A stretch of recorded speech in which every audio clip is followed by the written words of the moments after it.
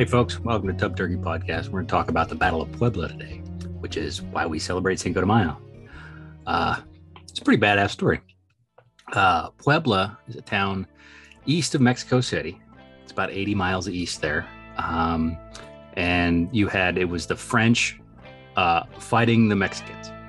A French general was Charles de Lorenz. The Mexican general was Ignacio Zaragoza. And arguably the French outnumbered the Mexicans 3-1.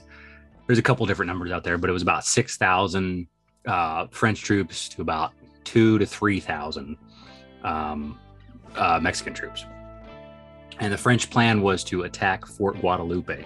There were two forts next to each other, and they're right in town in Puebla. It's pretty crazy. But Guadalupe was the main one. And the reason for that was the French were going to attack and then use those guns and turn them on the Mexicans as they retreated. That was the whole plan. And they fired their artillery, but they didn't have a spotter or whatever. The French artillery was ineffective. They come down and they're bouncing off the walls of this fort, or they're not even reaching the fort. And then the French attack from the north, this infantry attack. And the Mexicans fucking beat them back, dude. They come up the hill to these forts, and the Mexicans just beat the shit out of them.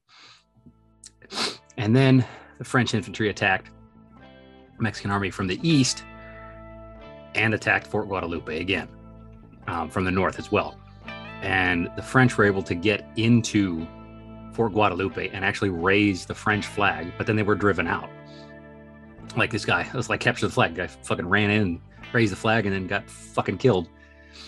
And in the east, that was the Mexican right flank. They were able to push the French back as well. So they kept them out of Guadalupe, or drove them out of Guadalupe.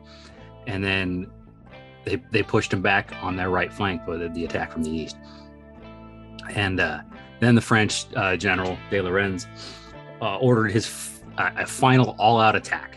He's like called up all the reserves, everybody go in from the north and from the east and just hammer them. And he ordered the artillery to fire again, but the cannons they didn't have any more ammunition, man. They wasted all that bullshit on that first attack, which had little to no effect. And so the infantry went in without artillery support over open ground, uphill, and the Mexican, the right flank from the east held again. And the French retreated. Like, shit, we got no artillery. They held, we're just getting slaughtered. They turned and took off. And Mexican General Zaragoza recognized the opportunity, and he's like, shit, they're retreating. All right, all out attack, everybody.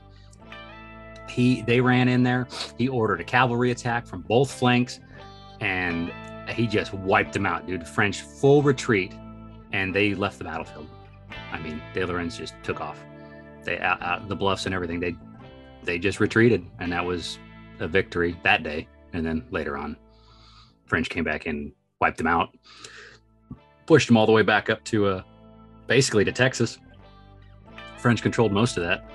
And after our Civil War was over, 65, and the states were united again, the Mexicans asked for help, and the Americans were like, yeah, we'll give you guns and ammunition and help.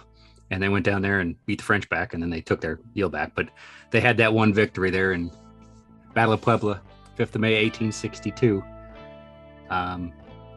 Yeah, we just know it as Cinco de Mayo.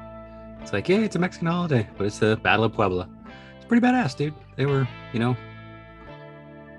2-1, depending on the sources. And they were able to defend against the French. They just thought they would wipe them out. I mean, eventually they did, but that one day, victory, that's all you need. One victory. And it's a celebration for the years. Let's get drunk. Alrighty. Thanks for listening. Tub Turkey Podcast.